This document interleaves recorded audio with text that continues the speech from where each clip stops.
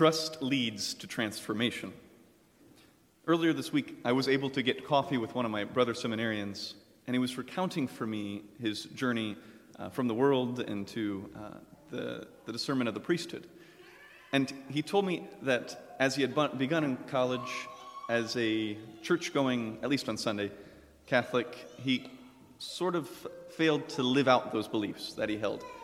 In fact, he became the president of his fraternity, and he said that though he believed most of what the church taught, his actions seemed to differ quite a bit.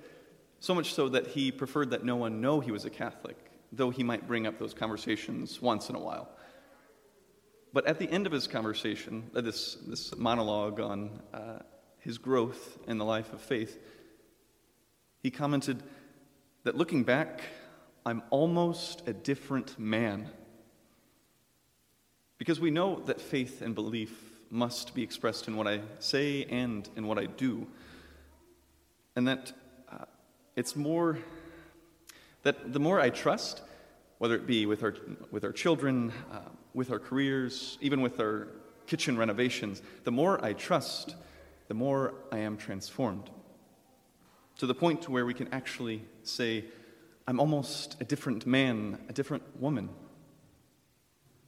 With that refrain, let's think back on that story, that final story of Abraham in the book of Genesis. Because he was called, and he would probably say just as much as my brother seminarian, that he grew immensely, that he was transformed.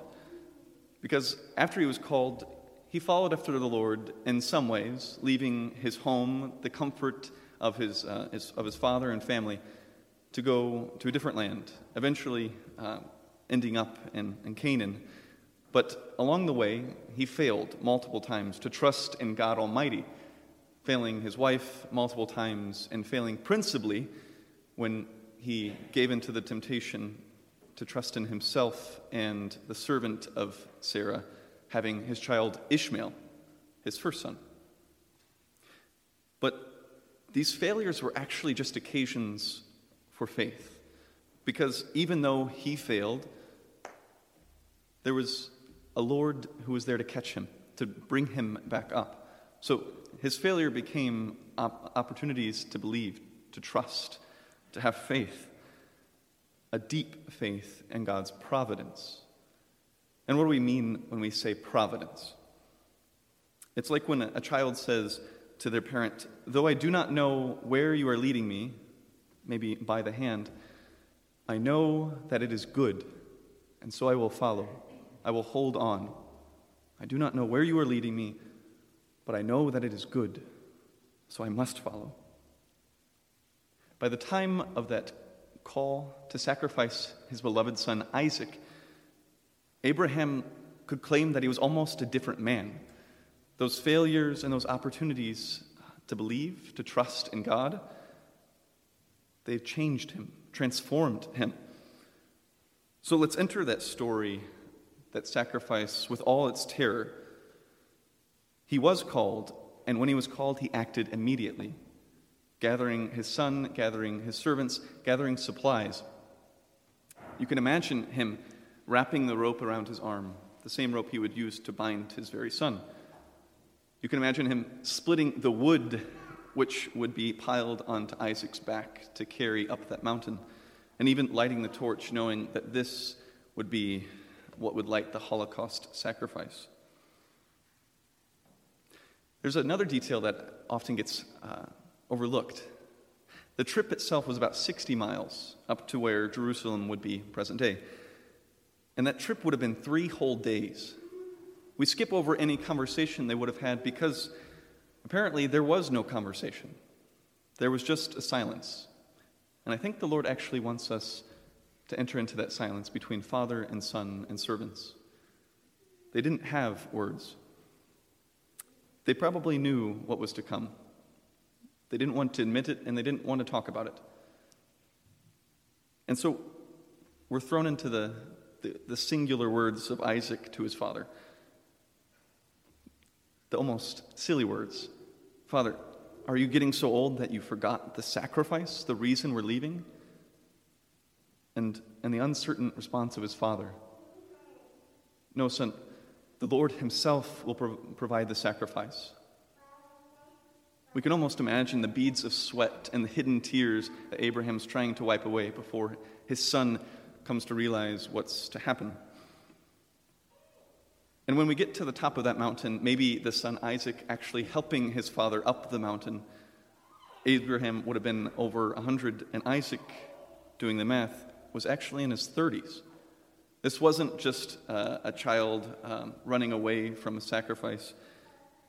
It was a son willing it, maybe actually helping his dad to bind his own feet. Because Isaac had a trust like his father's. He trusted in his dad. He trusted in his father's God. We can almost imagine Isaac saying to his dad, "I trust you, Dad. Do what you need to."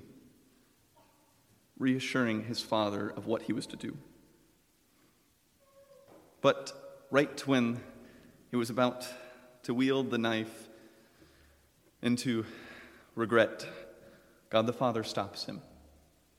With the true father's heart, he pulls him back.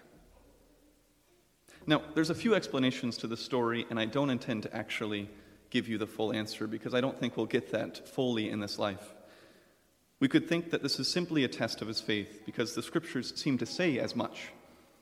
We could think that this is to show Abraham that his love for God must be more important than his love for his very son. And that is also true.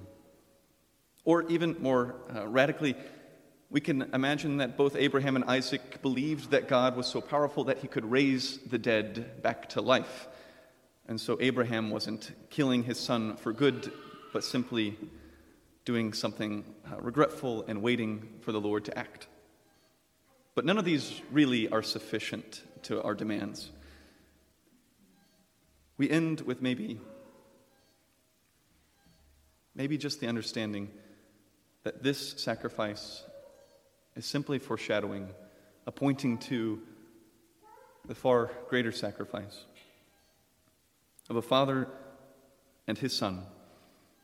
A son who, like that ram caught in the thicket, caught in the thorns, was also caught up and crowned with thorns. A son who, along the way, would carry the wood up the mountain so that he might be slaughtered. He who would become like a lamb, silent and given so that many might have life.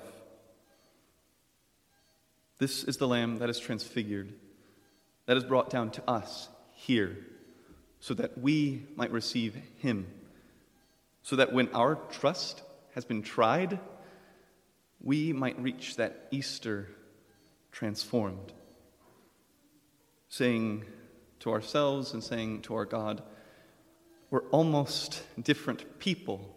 I'm almost a different man. Our spiritual exercise this week is to take another antiphon.